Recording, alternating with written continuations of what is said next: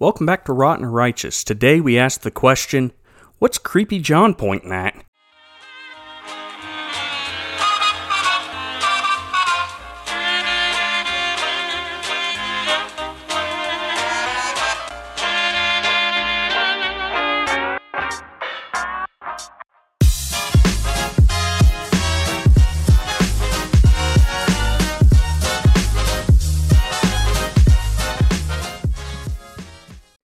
Welcome back to Rotten or Righteous, the show that tells you whether or not you should treat a faith-based movie or television show like the left lane on the highway and pass, or if you should make like Pennywise wearing a Timex and watch it. Wow. Boy. I'm going to pause just for a moment there because that joke is fantastic. How long did it take you to come up with that? I typed this literally 30 seconds before I called you to. That's 28 seconds too much. That was trash. That is a great joke.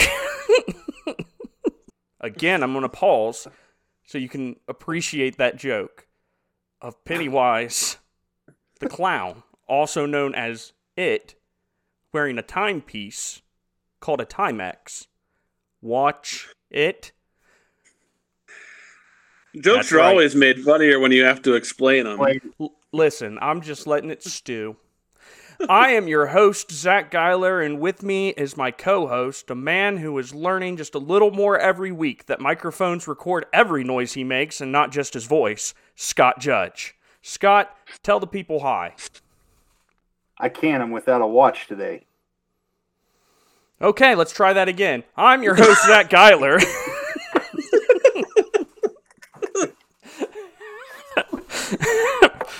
Scott, try not to be bad. Okay. It comes so natural, though. And joining us today for the second time is the most Pennsylvania-esque Ohioan I have ever met, Andrew Beasley. Andrew, how are you doing today? Hi. Okay. I'm doing great. Thanks, Zach. It's good to be here. Appreciate you guys. I was just trying to make sure Scott didn't feel like he was being completely outperformed by the two of us again. There's nothing you can do to stop that. It is what it is. Scott's just, that voice in the background that I edit most of what he says out of the final show, and I have him come on. Well, you don't understand, Scott. You can wax poetically about a topic for 45 minutes, and I'm still trying to keep these things under an hour. Only been successful once out of 4 times, but... All right, so if you are joining us today for the first time, I want to stop at the beginning of this and tell you to stop what you're doing and please give the podcast 5 stars, especially if you're listening to this on iTunes. If you're not, if you're listening to this on SoundCloud or anywhere else, please like it, share it, do whatever you can to get the word out about our show.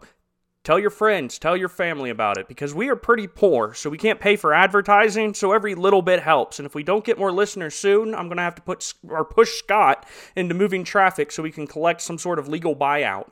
Maybe settle out of court with someone's insurance company, just so we can keep doing this show. But now that all that cheerful business is out of the way, it's time to begin our discussion of episode 4 of the VidAngel television series, The Chosen. We open up on the Sea of Galilee. And Simon is leading the Romans that we saw at the end of episode 2. And he is leading them on Shabbat to try to square his debts. He made a deal with Quintus that he wouldn't have to pay his taxes that he owes, and he owes a lot, if he turns in some of the fishermen who are fishing on Shabbat, or the Sabbath. And as he's going out there, he sees some signs of fishing. Specifically, he sees a bobber with the letter Z written upon it. He looks at the letter Z and then decides immediately that, he's not going to turn in whoever old Zeta is. I don't know what the Hebrew equivalent is for Z. He wasn't going to turn in old Chak, and so he decides... I'm really proud of that. So he decides that he's not going to turn into Z, old Mr. Z, and he turns the boat hard to port and runs them all on a sandbar. So they're walking out, they get off the boat, and they're walking along, And the Roman that was in charge of the Romans that Simon was leading out into the lake that night says he did that on purpose and he cut off his ear. Now, what do you guys think about that? It's foreshadowing? Yeah, I didn't know if that's what he had done. I knew that he cut him. I couldn't tell that he had cut off his ear, but I thought it was interesting. I didn't know if they were hinting at Jesus was going to heal his ear when they ran into each other later on, or what was going on. But yeah, probably a little bit of foreshadowing for later on. Well, what's Simon Peter most famous for? I mean, arguably, getting the keys of the kingdom, making the good confession, and like 6 other things. But after that, what's the seventh thing Peter's most famous for? Being the first pope. Right, and not being married. He cuts off the ear of Malchus. And it's pretty amazing that there was a pope 300 years before the Catholic Church actually started. But that's wild, isn't it? That's for a different podcast that I'm calling Papal or Poop. Let's discuss whether or not. Okay. Oh, wow. No, I mean, Simon is famous for getting his ear chopped off, or not getting his ear chopped. He's famous for chopping off Malchus's ear. And I don't know if that's one of the subtle kind of foreshadowings that they've been doing since the beginning of this episode to kind of brings full circle whenever they get to the Garden of Gethsemane. Maybe Simon will say like some cool line like, "This is mercy," and then off goes Malchus's ear. It could be. All right, now one of the first things I want to discuss is to get this out of the way, because for 2 weeks now I've been confused with the whole Quintus Dominus discussion. All right, and I was watching it the third time. It took me 3 times watching this, where I realized they actually called the bald guy that we're going to talk about in just a minute, that Matthew goes and talks to. They call that bald guy Quintus. So that is Quintus. Yes. Quintus is the big bad guy, the big Roman praetor. Yes. Who in the Taco Tuesday is Dominus? Dominus is the guy that's Matthew's connect. His handler. His handler. Okay. Now we know. And if G.I. Joe taught me anything, knowing's half the battle.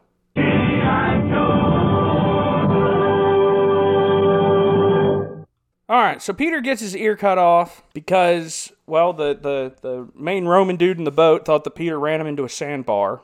And then, the next scene we get into, Simon's warned that he has a week to turn in the fisherman fishing on Shabbat, where he was going to be punished for his delinquent taxes. So now we've got the countdown clock. Then we're moving to Capernaum Cheers, that bar that Mary Magdalene came in and all that stuff happened in a few episodes ago. Simon's sitting down with Zebedee and his sons, and he just comes right out with it and says, "Hey guys, I made a deal with the Romans." Why are we here, Simon? I made a deal with the Romans. Romans? Simon, Doesn't say anything about any deal to us, Sabah. You see the wound?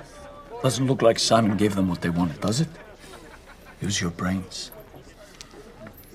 They didn't immediately get up, but they kind of sat down with him and gave Simon a chance to explain. And Simon goes, "Well, guess who saved your bacon that night? I want your fish. I want all your little fishies that you caught the night before so I can pay off my tax debt to the Romans." How much tax debt do you have that all you need is one night's catch or one boat full of fish to pay off your tax debt? I mean, I'm not talking from a biblical standpoint. I'm just talking from like a real world standpoint. It doesn't seem that if you can pay off your debt with just one big load of fish, that you are going to be in the dire straits that Simon Peter finds himself in. Yeah, I see what you're saying there, and then certainly he's concerned about losing everything. I mean, the house, the boat, going to prison for how long we don't know. So that kind of made me wonder too that is any amount of taxes that you owe that aren't paid at that magnitude of punishment. I mean, even what would be a small amount or a large amount or just any amount, are you going to face being put in jail for that?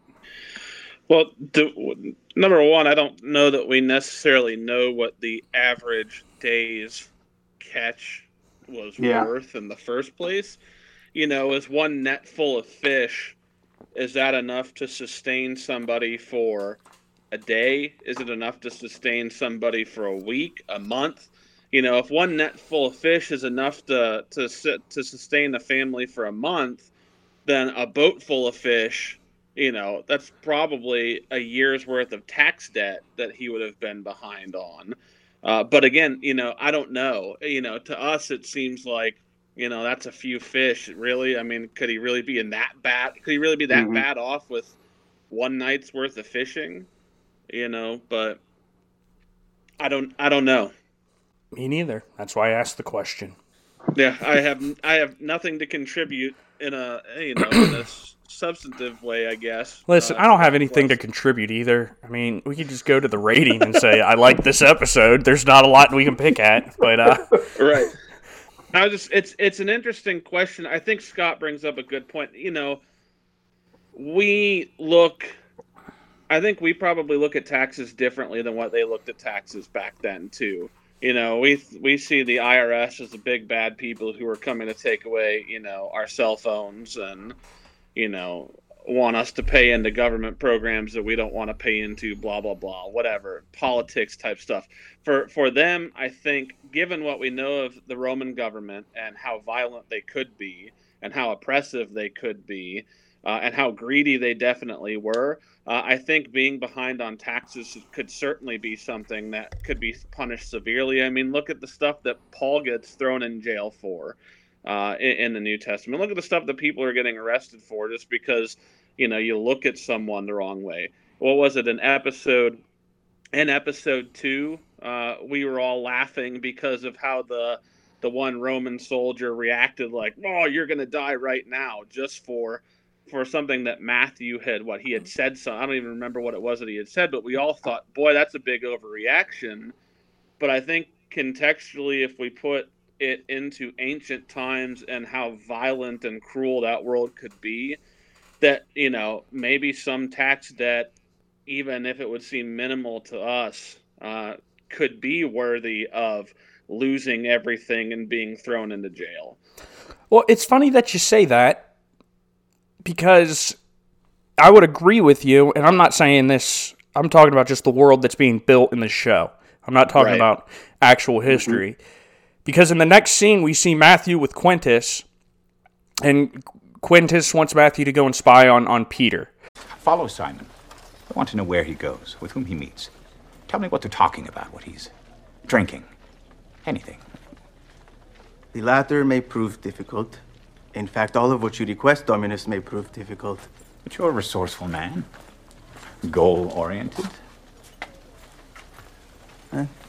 I'm not accepted. Where? Anywhere. I'm a tax collector. Viewed with jealousy. Hated. Everyone hates tax collectors. We're worse than the Romans. You were born Roman. I made the choice. This is what I mean by not being consistent with the Roman threat. Matthew's sitting there, and he says that he's not going to be a very good spy for Quintus because he has because he's a tax collector, because he's hated by the people, that he's not accepted anywhere. He's hated, and then he goes, I'm hated worse than the Romans. And at that moment, one of Quintus's guards goes and grabs the sword like he's going to go kill him. But then 4 seconds later, Quintus is like, well, here's the thing. I think Peter might have double-crossed us. Don't know for sure. It could have been that I just have bad sailors. Might have been right about Simon. He double-crossed me. Maybe. Probably. Truth is, I don't have many seaworthy troops here. It might have been an accident. And I'm like, well, hold on just a second. You're ready to murder Matthew the tax collector for saying that Romans are hated, but you're willing to give Peter a second chance because you're thinking that you might just have bad sailors? I'm sorry, that doesn't track. for me, I know that Matthew's a little bit off here, so why in the world am I having my guys constantly almost taking their swords out to kill him, but with Peter or Simon, I'm willing to give him the benefit of the doubt? That doesn't make any sense to me from a world-building perspective. That scene, you're right, that scene didn't jive real well, and you think about why he came in by himself as well. It's mentioned that, they thought, his keeper thought he would be killed, so that's why he didn't want to come in. And you see the extreme, and then you see, well, maybe he double-crossed me. I don't know. And the whole thing, I want to say that every time I see these clips between Matthew and Quintus, it is just irritating, anxiety-producing. I get frustrated every time I see the interaction between those. And I don't know if on script that's what they're trying to do to me, but I see the manner in which Matthew is and trying to talk to and trying to get to Quintus. Quintus is a bizarre character to me that just doesn't make sense. And I know in one of the early episodes we talked about his acting ability, but I get so agitated watching not just this scene, but every scene. Well, he does kind of treat Matthew. I don't know how he treats Matthew, because he's not a good actor. He's not portraying the emotion that Quintus is supposed to have towards Matthew the right way. Is he impressed with Matthew? Does he like Matthew? Is he using Matthew? Is he annoyed by Matthew? What is he towards Matthew? The guy that's acting Quintus does not portray that whatsoever. Matthew, on the other hand, is acted beautifully. I love it. I love this idea of this Aspergian character that that is very, very. Well, Quintus calls him a machine, and that's kind of right. He's like a computer. There's no nuance with him. It's just, this makes the most sense. Why aren't people doing this way? It's the way that is the most efficient way to get something done. But Quintus, he can't play off of Quintus because Quintus can't act. The guy's bad. He's very bad. And then the lines that they give him are bad. For example, when he's like, Matthew, who's guarding your booth while you're here talking to me? And Matthew's like, I've got my dog there. And then he's like, ha ha ha ha ha ha ha ha ha ha. Of course you have a dog. Oh, Matthew, you are a priceless treasure. Of course you have a dog. Which, first of all, what the world does that mean? Of course you got a dog. No idea. I can tell you what it means. Dogs at that time did not have the same significance to society that they do to us today. They were seen as, essentially, we would look at the way they looked at dogs is the way that we look at rats today. They were carriers of disease. They were scavengers. They were problems for the people. They weren't man's best friend back then. And so that's why I think that Quintus is, looking at Matthew like, of course, you weird little guy, of course you have a dog. It'd be like somebody carrying around a pet rat. You say that though, Andrew. I think that is an outstanding look at Matthew, because if we saw Matthew in today's society and he was talking about his pet rat, we'd be like, yes, of course you have a pet rat. Right. You probably walk it. I'm the last person who should make fun of somebody's laugh. Okay? I get it that whenever I laugh, and I don't try to laugh very often, I sound like a hyena and a dolphin got together and had my laugh. It's not a good laugh. But the laugh that Quintus decides to go with in this is just awful. Oh my goodness, it is ha ha ha ha ha ha ha. Of course you have a dog. He sounds like John Wayne if John Wayne couldn't act. Here's where I think this whole the scenes with Quintus have problems. I think the heart of the problem is that they are trying to portray the cruelty and the greed of a Roman official and show how that expresses itself towards society, but they have taken Peter, who we have no indication that he was in any kind of serious debt, that he has these character flaws that they've assigned to him that have gotten him into trouble with the Roman government, that you would think, okay, here's this evil guy, this guy that you want us to believe is just this evil, awful, dictator type ruler, who should be not giving Peter a second chance for no reason whatsoever. Instead, he should be dropping the hammer on him. But because of the story, you can't have this guy kill off Peter. Right. Here's the thing. I don't have a problem at all with the backstory they're giving Peter.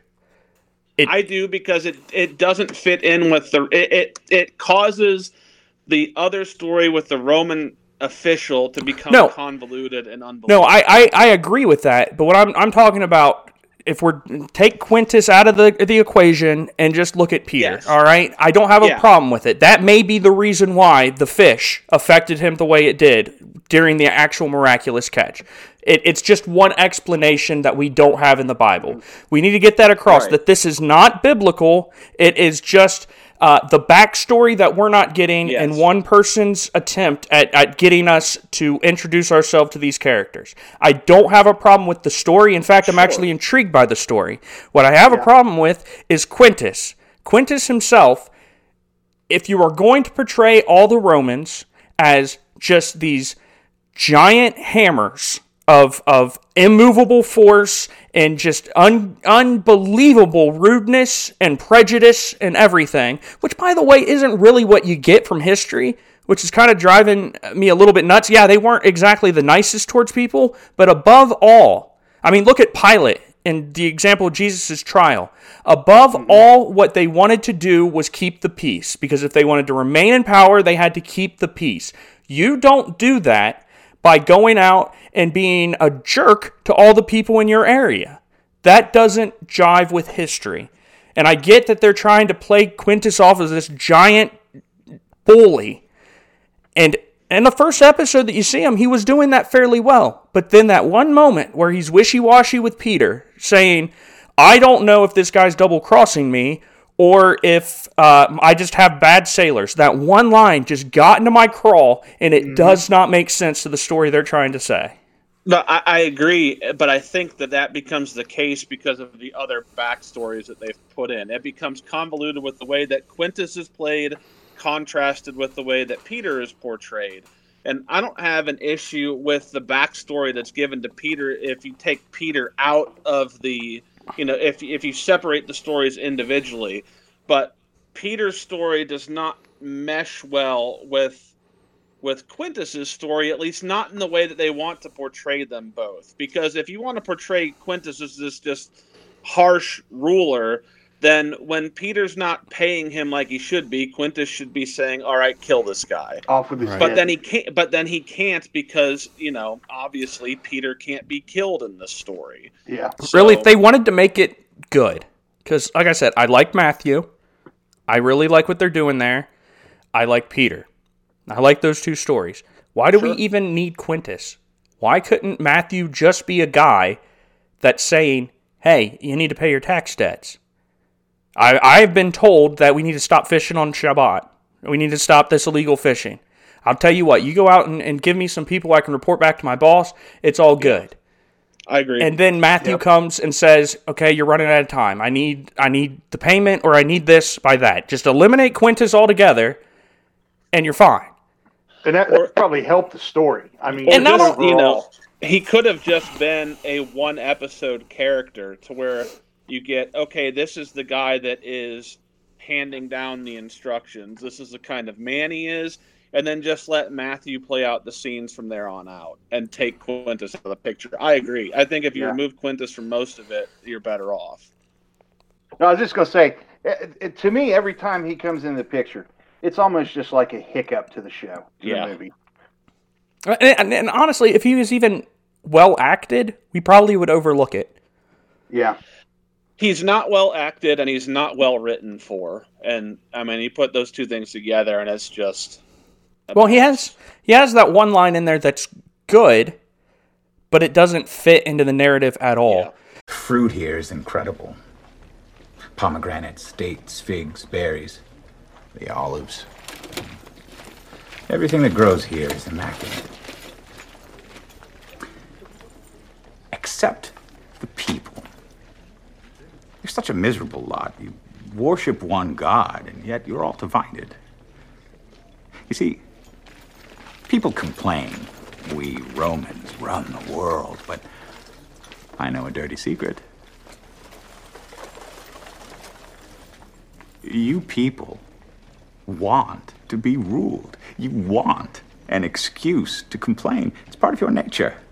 Awesome. Yeah, you're right. That's exactly right. You have Pharisees, you have the Zealots, you have the Sadducees, you have the Herodians, you have all these people that are all worshiping Yahweh, but they're all at each other's throats.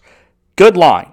Doesn't fit where he said that, and then he immediately turns around and says that brilliant line, but then he turns around and goes, "You Jews just want somebody to rule over you. That's why we're here." And it's just like, why? Why'd you say that? Yeah. But anyways, so you can complain. The Jews want somebody to rule over you so you can complain. What? That doesn't make sense to me on both ends. It makes sense to me as an American. Imagine how much we would be at each other's throats if we didn't have the government to complain about. That's human nature. Well, yeah, we have a knack for finding things to complain about. Right. When there is nothing. And if it's not the government, then we'll complain about each other. And if it's not each other, then we'll complain about our household. I think that's just human nature, but it just didn't fit in there. So let's talk about our good friend who we haven't seen for an episode or two, or just one episode, Nicodemus. Nicodemus is being reported to that there's this guy baptizing people, lines, around the block to get this guy's baptism, and he's baptizing for forgiveness of sins. And Nicodemus asked about what he's teaching, and the guy he's like, "Well, you're not going to believe this, Nicodemus." But I haven't told you the worst part. One of our own approached him, and he called all of us snakes. Us? Yes, religious leaders. Snakes? He ranted like a madman about how worthless we were. What else? What else? What could be worse than that? It depends on who he is. He's calling all us religious leaders snakes. And Nicodemus is like, okay. I like that. Yeah.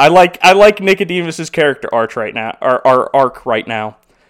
And isn't the Pharisee? I mean, he's offended by the fact that this guy's calling. If I remember right, they're being called snakes, and Nicodemus is like, "Well, it depends on whose mouth it's coming from." Right. Yeah. Kind of. And that's been kind of Nicodemus's story. Is he goes up there and he's teaching what the people want to hear, and then he comes across the demoniac, Mary Magdalene, and then he starts to lose faith, but he loses faith in the Pharisees, I should say, but he doesn't lose faith in God. He loses faith in the traditions, and he doesn't lose faith in God. So now we have this man who, again, all we know about Nicodemus is that he shows up in John 3, and that he's asking about the kingdom of God. We don't know anything else leading up to that interaction. And so, again, I don't have a problem with this, because they're not stepping on the Bible or twisting the Bible out of context. They're just saying this is a way it might have happened. But it makes sense that he's losing some of the appreciation he has for the luster of the Pharisees, the glitz and the glamour and the piety of the Pharisees, and he wants to get down to business. He knows a miracle's happened, and he wants to figure out who did this miracle. He wants to find the Messiah, which is why he asked the Pharisee, did he do anything or teach anything about miracles? And when the guy's like, I don't know, he's like, I don't care what he says about us. I don't care what he says about the Romans or about the people. That's whatever. Did he teach on miracles? Well, I don't know about that. And Nicodemus is like, all right, I'm done talking to you. Meeting adjourned. Yeah, I love what we're seeing with his character as we progress through these. And certainly we see it in this episode as well. He is struggling right now because he knows what he has seen could not come of man, and he knows it was a miracle, and he is greatly wanting to find out exactly how this happened. And it is interesting to me that they're so offended about being called a snake, being called snakes, that he wasn't quick to react with that. But yeah, it depends on why it's being said.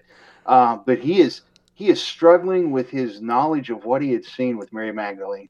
Can I also say, that for the first episode that he's been in ever, I'm a little disappointed by this, but we don't have a line by him that I can make fun of.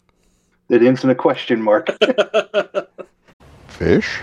He didn't ask any slow questions, and so now I have nothing to talk about for him. He didn't go, is he talking about miracles? No, he didn't.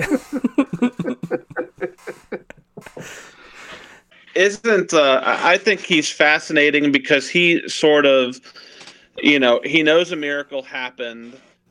He's asking about other miracles, if other miracles have happened, if other people have seen miracles be performed like this. He's starting to search out things on his own. And to me, that really reflects what Christianity is about and what the things that we can see today. Obviously, we can't see miracles being performed.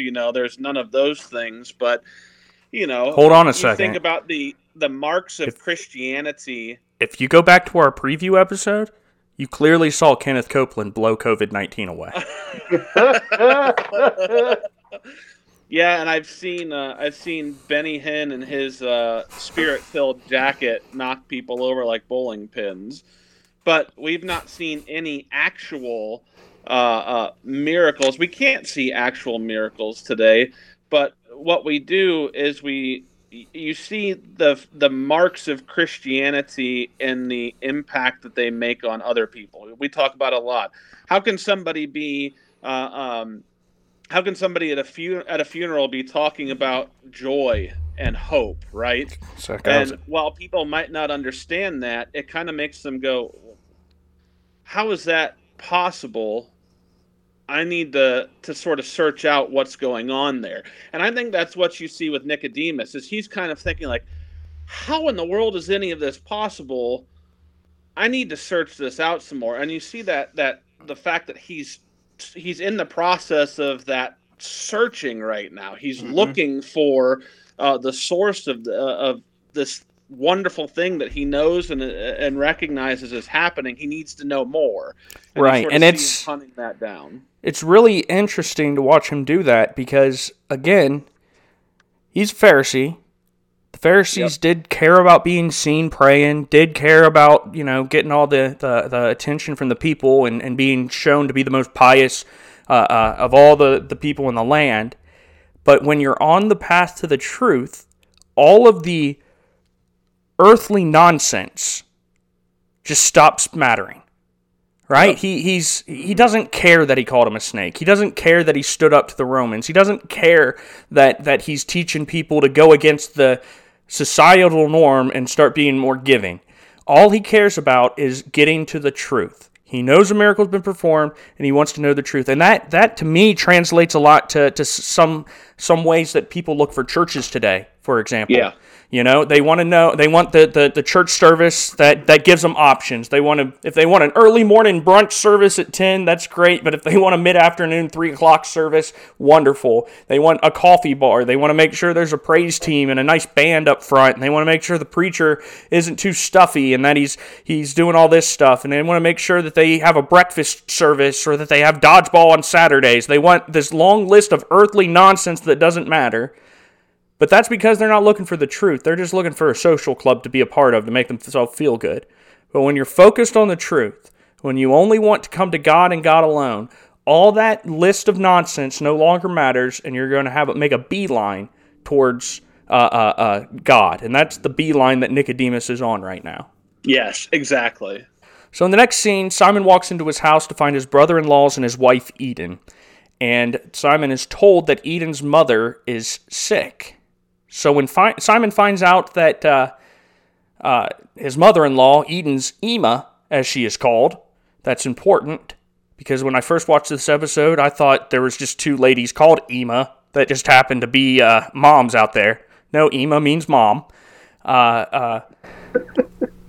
So he knows what they're asking. He knows that that his brother-in-laws want Simon to take old Ema into the house, and Simon's initial reaction made me laugh, just as a married person.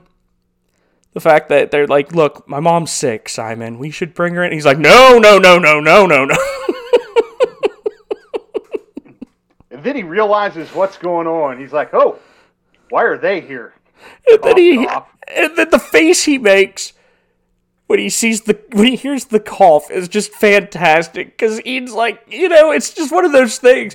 And it happens all the time when you're married, where you walk home and your wife goes, what do you think about getting this didn't happen to me, but it's a good example. What do you think about getting a new dog, a new puppy? I don't know. I think in a while we can talk about getting a puppy. I'm sure that'll be good. And then you hear barking coming from the bedroom. I mean, it's just one of those, like, it's just realistic, where, and then there was a line that Eden gives that kind of hit me right in the heart. And it made me treasure my wife a little bit more this week after watching it. And she's talking about how Simon is lacking faith, and he needs to find faith in God, which once again is a wonderful lesson. The reason why he's so stressed out is because he's focused on trying to fix all of his problems alone. He stopped trusting God, and then he's gone all the time, and he's trying to work. And then Eden says that line, "You have had your eyes closed around here, and God is with me, even if you aren't." And that right there, man. Because we have a 2-year-old at home, and sometimes it's hard to find childcare, and so right now we're in this kind of groove where Kelsey works during the day, she comes home, we say hi to each other, and then I'm out the door, and I come home to bedtime to tuck Joseph in, and Kelsey normally goes to bed with Joseph. And, and it just made me stop and think just for a minute. Am I there for my wife? Am I there for my spouse? Is she feeling like, well, at least God's with me, even when my husband's not? And it's just, a reminder to treasure those moments and make sure you're there for the people that God has blessed you to take care of. Simon starts preparing for fishing. Eden kind of kicks him out. And so Simon goes, I'm going to go fishing. And then his brother Andrew comes out and says that he found the Messiah. We're saved. We're saved. I saw him with my own eyes, Simon. Who? It was incredible. Andrew, who did you see? The Lamb of God. He who takes away the sin of the world. Which again, I like this because of what little hints we have about Peter and his personality. I kind of got back on board the Peter train this episode. At first, I didn't think the actor... I'm never saying that Peter's actor wasn't a good actor. I just didn't think he was right for the part. But this episode changed my mind. He did a great job. But he's so focused on, saving his marriage now, saving his family, saving his house, saving his freedom, that when Andrew comes and tells him that the Messiah is coming, he's like, okay, that's great, but the Messiah's not going to put fish in my boat. I've got to go fishing. Are you listening? Yeah, you're just not saying anything. I saw the Messiah today. The man all of us, including you, have been praying for our whole lives. Don't you even care? Was he a big man? Big? No. Rich? No. So it didn't seem he could bail us out of this debt to Rome? Maybe he was a doctor. Oh. So he can't help with Eden's Ima, who's now living with us, Andrew. Which, compared to Nicodemus, a Pharisee, Simon is like, his mind's on, how do I save my earthly self? Nicodemus is going, how do I save my spiritual self? So we see this contrast between these two men in this episode. Yeah, and I think you can this really brought to light in that contrast. Peter's just taking a look at how can he save, his wife, his marriage, his boat, his house, and has no time for this great news that Andrew's brought. And Andrew is just excited and just, realizing this is the moment they've been waiting their entire life for. And Peter, again, true to his character, even gives him a hug, and he's like, well, it would be nice. It would be nice. Real quick before we move on, I want to just bust out just a piece of cheese that I saw. A little bit of cheesiness. It is remarked that Peter has an injury on his ear about 27 times in this episode. Yep. They're like, what happened to your ear? Hey, What's going on with your ear? I have looked at this episode 3 times. And the 3 times that I've seen this episode, I've paid attention to Peter's ear. And I see nothing wrong with that ear. It'd be like you nicking yourself on your face and people coming up to you all day going, hey, what happened to your face? No one's going to say anything. I mean, there was nothing there. It drove me... If you're going to put an injury on somebody that people are going to constantly comment on, make it pronounced. Make it visible. Another thing that made me laugh in this scene is... so Andrew's saying, basically, we don't need to worry about taxes anymore because the Messiah is here. He's going to take care of everything, which once again goes and talks about the misunderstanding that these Jews had about the Messiah. The fact that they thought the Messiah was just going to solve all their earthly problems when that wasn't the case. So pardon me if I'm not exactly jumping out of my sandals because Creepy John pointed at someone. He's like, he doesn't want to hear about a guy that Creepy John... Creepy John. Creepy John pointed. I love that. That was pretty funny.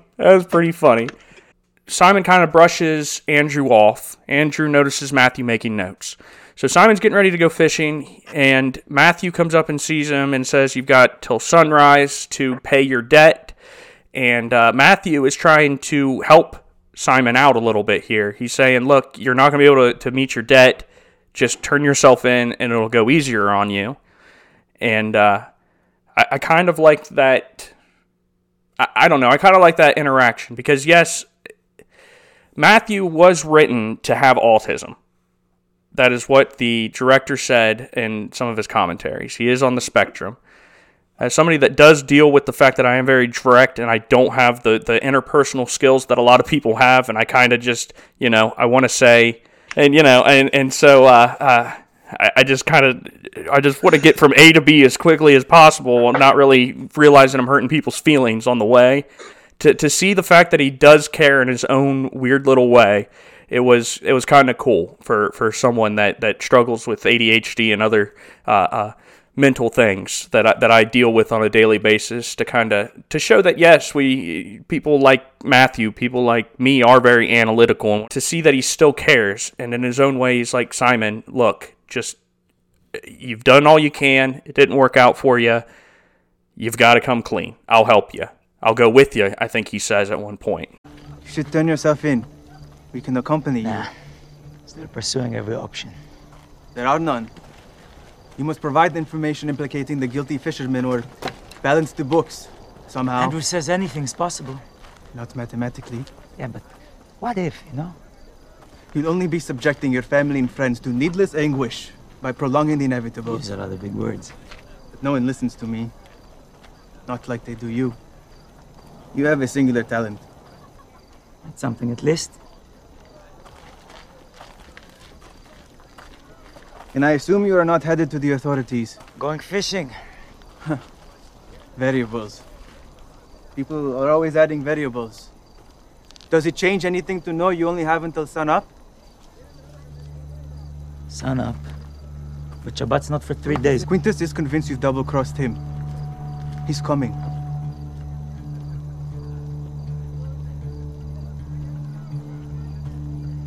I'm still going fishing. Turn yourself in. You have no feasible plan. I told you my plan. If I'm going down, it will be doing what God bid me to do.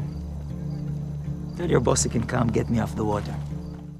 So, I liked that. Yeah, it was a good scene. And he, you remember that Quintus told him to go in disguise. And, he went in disguise every bit as much as I would have expected him to be. Yep. I mean, he was hid behind like a little pencil-sized tree as he's there taking notes. But that was a really good scene that was there. That night, Matthew's fishing alone, and he's casting his nets down. He's getting frustrated, and I like the fact that he's kind of. I liked seeing him kind of lash out at God, because I think we've all been there where we're frustrated, where we're like, "Why is this happening?" We have our Job moment, and he does make a good point because he's going through the things that are frustrating him. I will make your descendants as many as the stars in the heavens. And then what? Huh? Make the chosen as many as the stars. Only to let Egypt enslave us for generations.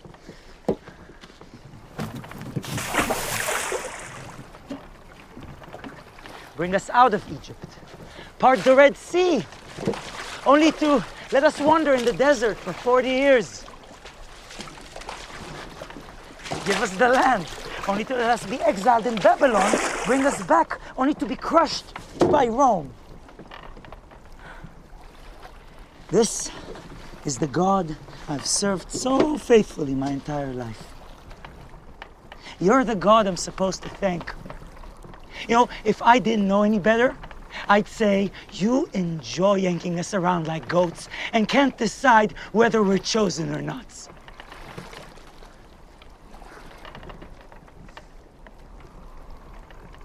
Which one is it? Huh? He still hasn't really realized at that point in time what Eden was saying, that the reason he's in this situation because he's not trusting God. He's trying to do things his way. He's trying to, take care of his debts through gambling, she said, first of all. And then when that didn't work out, then fishing on Shabbat and breaking God's laws. And when that didn't work out, and he's desperate into his last night to try to free himself, even though he knows it's fruitless at this point. He's still not ready to take acceptance of his own actions and realize, you know what, it's my mistakes that got me to this place. It's God's. God said I was chosen, and yet he's not there taking care of me. Yeah, and I was thinking when they were fishing, too, you've got Peter who's just frustrated because obviously he's trying to, he knows I've got to catch a lot of fish tonight. Mm-hmm. Yeah. But on top of that, I imagine that's probably just the normal reaction to a guy who's out there in the middle of the night trying to make a living, mm-hmm. and things just aren't coming together for him. Right. I think that given the country we live in, we're blessed in that, we can go to work, and for the most part, outside of small business owners, but for the most part, we go to work, we get paid for whatever task that we're doing, and we're fine. I don't have to wake up, and if I don't catch a certain amount of fish, that means my family's not eating, and I might not be able to, to get the things that I need just to survive for another day. And I can't imagine what a stressful life that would have been like to live just in general. And then you start talking about being behind on taxes and that kind of stuff. I think it makes sense why Peter is mm-hmm. so frustrated, and he's, together with the attitude, the personality that we know Peter has in the first place. And I think it's just a perfect picture of who he is. Well, that and when he shouts out in frustration.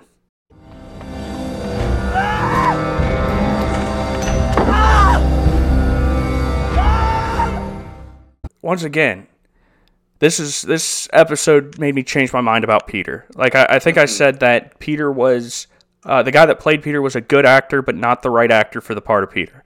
But I changed my mind. I take that back completely. He's great in this episode. But when I think he stole the show this episode. Right, and I'm on board. But and talk about a moment of cheese there where you have Matthew on the shore. Peter's going and the dog's like whining, wanting to bark back. People bark sometimes too. And I was like, okay, Matthew, I see you. That was pretty adorable. But that's cheese. That was cheese. Yes. It wasn't cheese. It was cheesy, but it was good kind of cheese. It was like a nice gorgonzola. Another moment that I really liked was he's going through this angry prayer to God, blaming God, and then Andrew, Zebedee, James, and John come to help Peter, and they tell Peter that Eden sent them to him. And talk about a good wife. You just find out that your husband's lied to you, that he's losing his faith, that he's turning into somebody that you didn't marry, and yet you love him enough that you're going to send his friends out to help him because you know that he needs his friends right now. You know that he needs help. Very much. You don't get there's not a ton of scenes with Eden, but she's impactful in every single mm-hmm. one that she's in. Mm-hmm. Or just even when she's being mentioned. I think that as somebody who knows a lot of preachers that have really tremendous wives. I think that's probably the truth about many preachers in a lot of ways, because preachers are so in the limelight and so in the focus so often, but I don't think a lot of people recognize the integral role that a preacher's wife plays. Right. And how much, preachers are flawed. We have to put on our best face all the time for everyone. I'm not flawed. I'm perfect. Right. Of course. But you have to put on your best face for everyone, and to just have that support there right. of someone who has your back, even when you've left the house and you've done something, you're in a huge fight, whatever it may be, and they're still there looking out for you. And that's so important. That's probably true of all Christians. But looking at it from a preacher's lens, I think that stood out to me a lot. Well, the episode that you were on last, they opened it up talking about the virtuous woman from Proverbs and showing that was Mary Magdalene. But I don't know. I think Eden fills that more as far as what to look for in a good, faithful wife. Really, you could preach an entire sermon on a good spousal relationship a little bit. Not so much from Peter all the time, but just looking at Peter and Eden's relationship, because there's a moment where Peter says we can't take his mother-in-law into the house, that he's too busy, he's got all this stuff going on, and then his brother-in-laws start to kind of talk back to Simon and saying, what are you talking about? You've got to take him, yada, yada, yada. And then Simon speaks up to him, and I love this line, because it's basically, he took it straight from our marriage and family class. I'm not talking to your sister. I'm talking to my wife in my own home. And if you're not out of this room in 3 seconds, I will beat you both with my bare hands. He tells his brother-in-laws, I am not talking to your sister. I am talking to my wife in my house. Yeah. That right there is powerful, because so all too often people have these everybody love Raymond relationships where, Marie's coming over and butting in all the time. But you've got to understand, and that's what Peter was saying, that when you marry somebody, they may be a daughter, they may be somebody's sister, but what they are first and foremost, according to God and His Word, is your wife. Those other relationships that formed her are important, and they should be treasured, but the foremost relationship is between a man and a woman. God says, for this reason, a man must leave his mother and father. That's not saying cut them off forever, but you can't allow your old family to come between your new marriage. And there's so many there's so many little beautiful hints at what a good godly marriage is in this episode. Mm-hmm. And I don't know if they meant to do that or if they just found it by accident, but there's some powerful lessons that can be drawn out of some of this stuff. All right, so eventually morning comes, they give up. They see Jesus on the shore, and they start to go in, and Jesus turns to Matthew and says, hey, can I use your boat? Because people are having a hard time hearing me. I love this because if you've ever been on a lake, you know that if somebody's in the middle of the lake, maybe 500 yards away from you, if they just talk just a little bit loud, it sounds like they're standing right next to you. It does act as this natural amplifier, so that's why Jesus did that. And, Simon doesn't want to, but he's like, whatever. And then after he gets done with the sermon, Jesus turns to Simon and says, I want you to toss your nets down for a catch. Simon's like, I've been doing this all night. I love this interaction, by the way, between Simon and Jesus here. It was so real, and the story came to life this way, where he's like, I've got no quarrel with you, but come on, man, I've been doing this all night. Let me just go to bed. Let me spend these last few minutes of freedom with my wife. Did you guys pick up in this scene as well where, Jesus asking for him to throw down the net? One of the things that struck me is there's still free will for Peter to be able to do this. He still had that decision that he had to make, and Jesus' interaction with him during this period of time in the show was, it wasn't forceful, it wasn't demanding. It was Peter needed to make that decision or decide whether or not he was going to do that. But certainly we see the great benefit that comes when he did it. Right. And at any point in time, he could have pushed Jesus off his boat and said, look, man, I've got to go home. I'm done. I'm not going to listen to you. One thing I loved about this episode, and we talked about this last week, Jesus's mannerisms and interactions with people. Yeah. But when Peter tossed down his net and he looked at Jesus and he was just kind of like, like meh, like there, I did what you wanted me to do. And Jesus' response was, like meh, right back at you. Like he cocked his eyebrows a little bit and was like, all right, I'm glad. And then when the water started to bubble, that expression on Jesus' face, I don't know if I just never thought about it before of how Jesus reacted when he was doing this miracles, but it was cool what he was doing. Yeah. And you could see that Jesus thought what he was doing was cool. Like he was enjoying the fact that these fish were flying into that net. And I really liked seeing that human side of Jesus being brought out with some of these miracles that we're seeing. That's one of the things that really stood out for me after this happened was the smile on Jesus' face.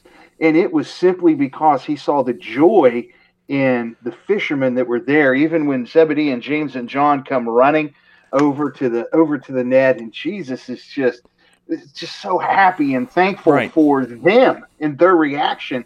And I thought that really carried my mind away to, Jesus is what it must feel like when people do obey him and do come to that realization of joy. Well, I was having a conversation with a young man in high school, and he knew he needed to be baptized. He knew that he wasn't saved, and I asked him why what was he waiting for, and he said that he's afraid that he wouldn't have any fun anymore. Like he was worried about missing out on something. And I turned to him and I said, "What do you think my life is like?" I was like, "Do you think I just sit in like a stone room somewhere that's lit by torches as chamber music is being played and I don't have fun, or I don't play video games or go outside with my friends or hang out?" And I was like, but then again, looking at this show and as I'm watching it, I realized that I'm guilty of the same mindset that kid had towards just preachers and Christians, but I had it towards Jesus. I forget. We say all the time, yes, he was a man. He was 100% man and 100% God, but I forget that he was 100% man, that he would have had these reactions, that he felt joy and happiness, and he joked around, and he wasn't just this like stoic painting and having a halo around him all the time. He was a human being. For me, what stood out was his patience. I mean, I think about myself as, trying to talk to people. And, sometimes you catch people at the wrong time. And, if somebody responds to me when I'm trying to talk to them the way that Peter does, right off the bat, even with letting Jesus onto the boat, Peter was kind of like, "Are you kidding me, man? Come on." And so in that situation, to me, I'm probably thinking, okay, this isn't a good time. I'm going to go. And Jesus is just sort of like, just work with me for a minute, and the patience of him to endure the annoyance of Peter and still, I mean, you kind of see the expectation, like, if you just give me this one moment, I know what's going to happen. And so when Peter finally yields over to that and, he, like you said, he throws the net down, he gives Jesus that look, and Jesus is kind of like, yeah, I got you now. I know what's coming. And I think, Jesus is 100% man, but I think you get that deity side of him there too, where he knows what's about to happen too. And he knows the joy that they're about to experience. And, for just Jesus as who he was, I mean, that's the greatest thing in the world for him. To know that what he's done has brought them joy, and he's going to be able to work through them now. So, he catches a whole bunch of fish, and then Jesus calls Simon, Andrew, James, and John, And there's that moment, I get it, they put it in there for comic relief, whatever, but it was kind of stupid, where James and John were talking to his dad, and his dad's like, go with the Messiah, and James like, but what about Mom? What about Ema? And he's like, don't worry about Ema, I'll take care of her. And I was just like, that's stupid. They wouldn't have said that. Yeah. But...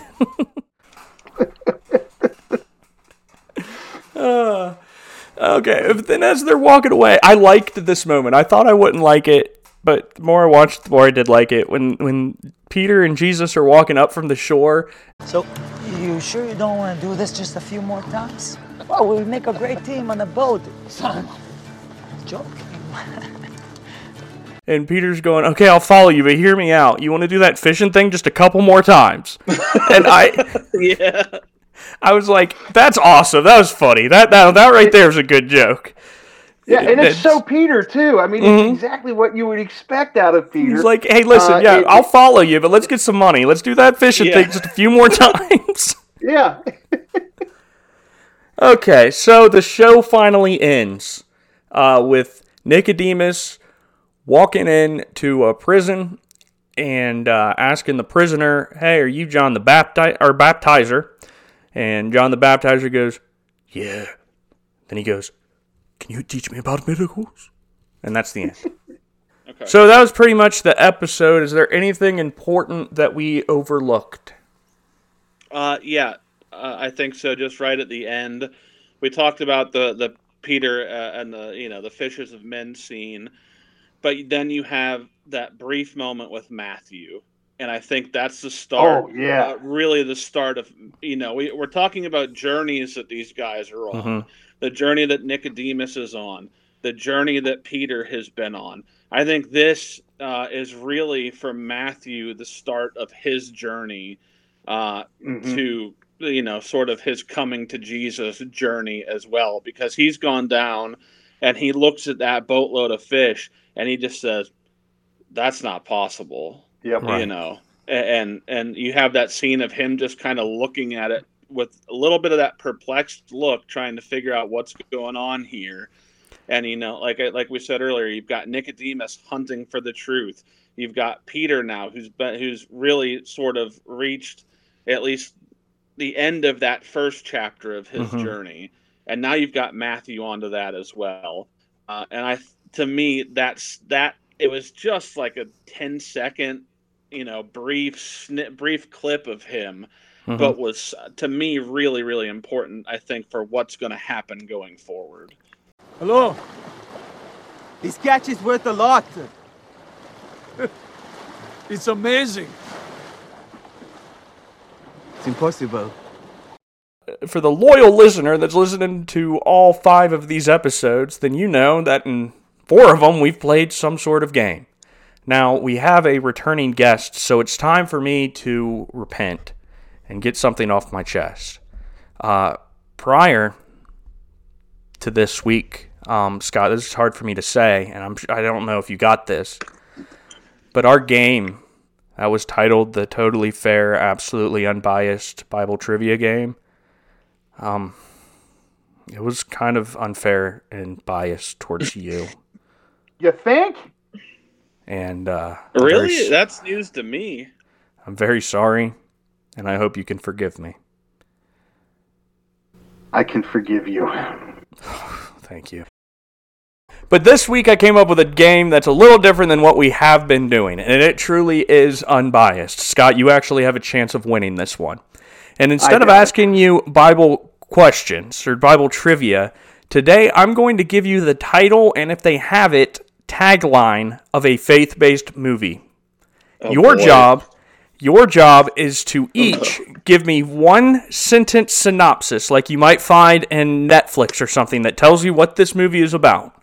Whoever is the closest to the actual synopsis, without Googling, no cheating, without Googling, wins the point. Now today, the movies that I have chosen has come from the website Country Living. A man named Carson Blackwelder wrote an article entitled 23 Best Christian Movies on Netflix that will leave you feeling inspired. No Googling, just your best guess, 1-sentence synopsis. You'll each give me one for each one of these titles, and whoever is closest I will give the point to. And we'll go through this and see how it is, and maybe you can argue your case afterwards. But we're going to go according to Mr. Blackwelder's summary that he gave on countryliving.com. So do you understand what I'm asking for? Yep. Yes.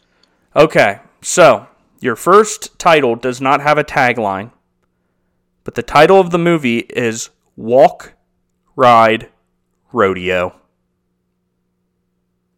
And this is a faith-based movie. Yes. But don't think too hard on the faith-based part.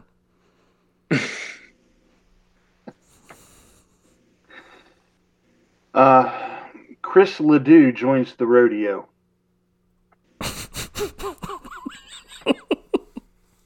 All right, Andrew, what's your one-line synopsis? This is the life story of the creator of Rodeo Church. That actually may be true. I'm convinced of that. I'm leaning towards Andrew because it's a little more likely than Chris Ledoux's life story being in a Christian movie. Really, when you hear these titles for the rest of them, you've got to think Hallmark movie sappiness, guys. Oh boy! Walk, Ride, Rodeo's synopsis is this. An up-and-coming rodeo star's plans for success are thwarted after she's paralyzed from a car accident. But with the help from her mother, she soon rides again. Okay. Now, just because it was slightly closer, I think I should give the point to Andrew. Scott, would you concede with that? Yes, but did Chris Ledoux star in the movie? I'm like 90% sure Chris Ledoux is dead. Oh, I'm 100% sure Chris Ledoux's dead. Well, all I know is that Garth Brooks had a worn-out tape of Chris Ledoux. Lonely Women and Bad Booze was the only friends he seen left at all. 1-0, The Beast. Okay. Oh, boy. Faith-based movie number 2. We're not going through all 23. Oh, thank you. Thank you. Just going through 5. Number 2 is titled 1 Mile to You. The tagline is Run with Your Heart. Andrew, you go first this time. Okay, this movie is about the first time that Forrest Gump met Jenny after having just completed a Bible study. He saw her at the end of his driveway and walked out of his house and ran as swiftly as he could to the sounds of the Chariots of Fire theme into the arms of his future wife. All right, Scott, 1 Mile to You, Run with Your Heart. What is that about? And it's one sentence. You don't have to write an entire novella over here. Okay, a Iraqi war vet returns to the love of his life, who's with child.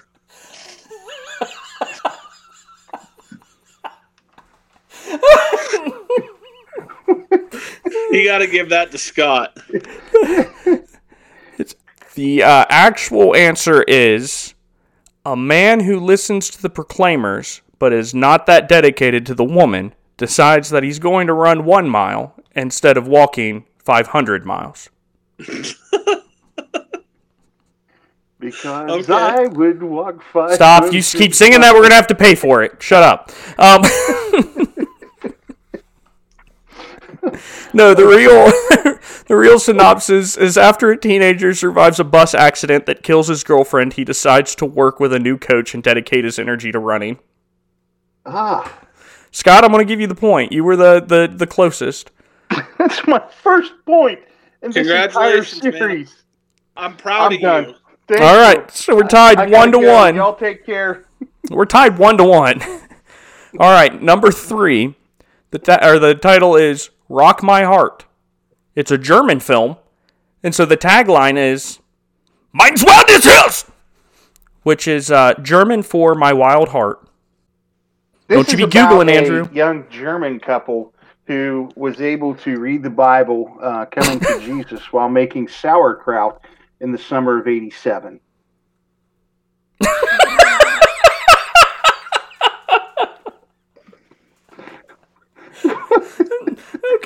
Okay, Andrew, that was okay. This is turning out better than I hoped it would. Andrew, what's your one sentence synopsis?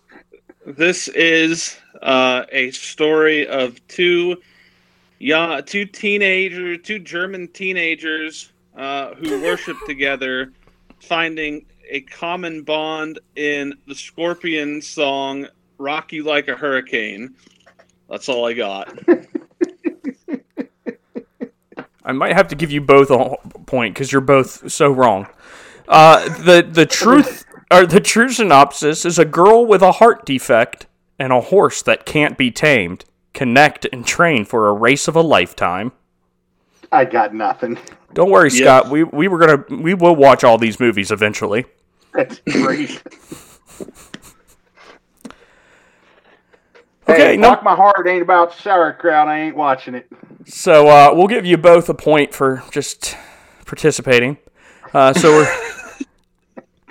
we're 2-2. Number 4 is a movie that actually stars the acclaimed actor who portrayed all of the Clumps in Nutty Professor, Eddie Murphy. And it is called Mr. Church.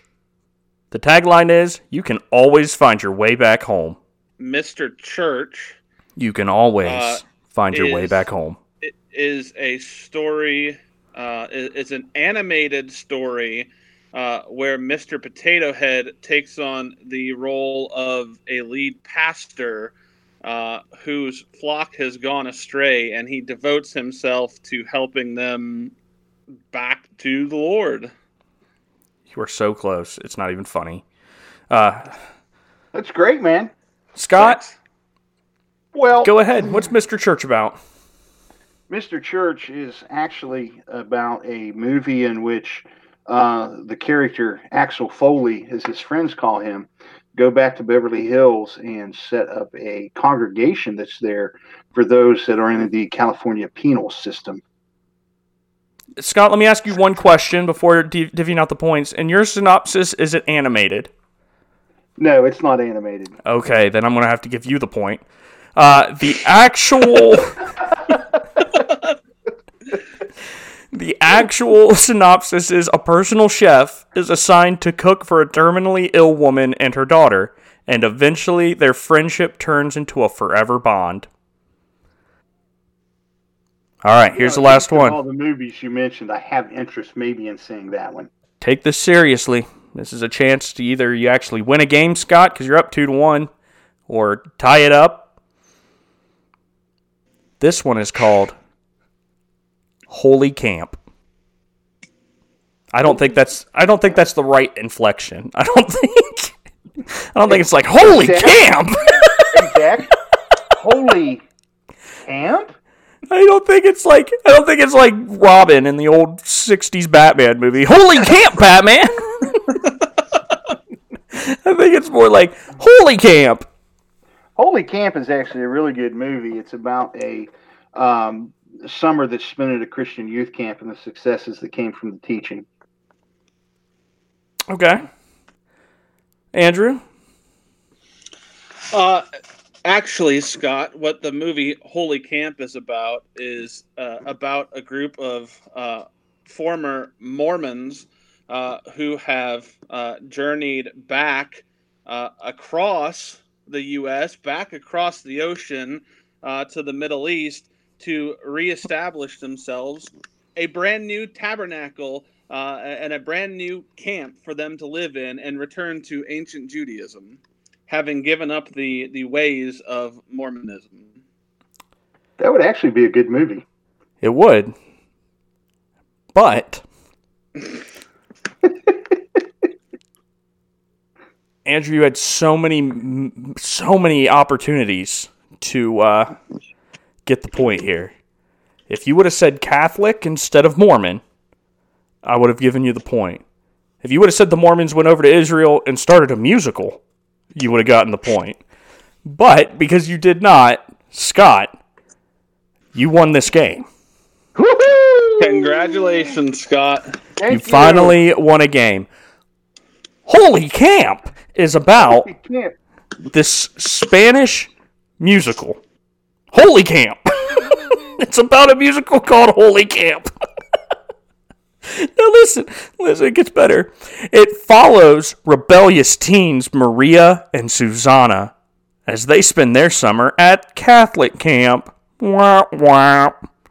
The movie brings back singing nuns, a beloved cinematic tradition made famous by The Sound of Music and Sister Act. I was going to ask if Whoopi Goldberg was in this. I just love that Sister Act is a beloved cinematic tradition. Yeah.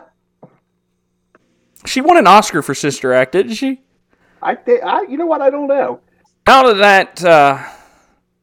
that mandatory ridiculousness has been put to bed, we now can move on to our ratings. Here on Rotten or Righteous, we rate every single thing we watched on a scale. Scale from 1 to 10. 1 means it is rotten.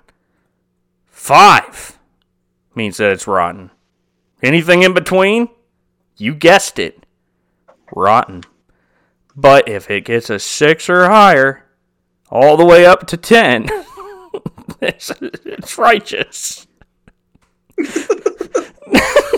Dear listener, I know that I maybe have 45 minutes of usable audio. We have been doing this for nearly 2 hours, and I'm losing my mind. So I apologize. So a scale of 1 to 10. Clear now, okay. Jack. I think I've been confused about the rating scale the past 4 weeks. I know. We've only done this 400 times. Okay. Andrew, my dear guest, what are you rating this thing? I rate this episode a solid 9 out of 10. I can't give it a 10 because of the Quintus scene and because of some of the things I'm nitpicky about, but I'm giving it a 9. It was very, very good. Okay. Scotty boy? I'm going to give it an 8.5, as I did last week. I agree with Andrew. There's just some nitpicky things that I take a look at, and they're small details, but it was a good episode. I enjoyed it. I am absolutely loving these first 4 episodes, and just would encourage anybody to go see them. All right, I'm going to give it just a good solid 8. Only because last week I gave last week's episode a 10, perfect 10, and that is the bar I am judging everything on from here on out. And this episode was very good, but the Quintus thing, as Andrew mentioned, I knocked a point off for that, and so I had to ask myself that I'm sitting there at a 9. If I'm taking it down from 9, is it as good as last week's episode? And it's just not. It's just not as good as episode 3, which is fine. An 8 is still very respectable, which gives us an average score of 8.5. You can take that to the bank. You do whatever you want with that rating, dear listener. If you're judging on whether or not you're going to watch shows based in 3 yahoos like us talking about them, what are you doing with your life? Great plug for the show. What are you doing?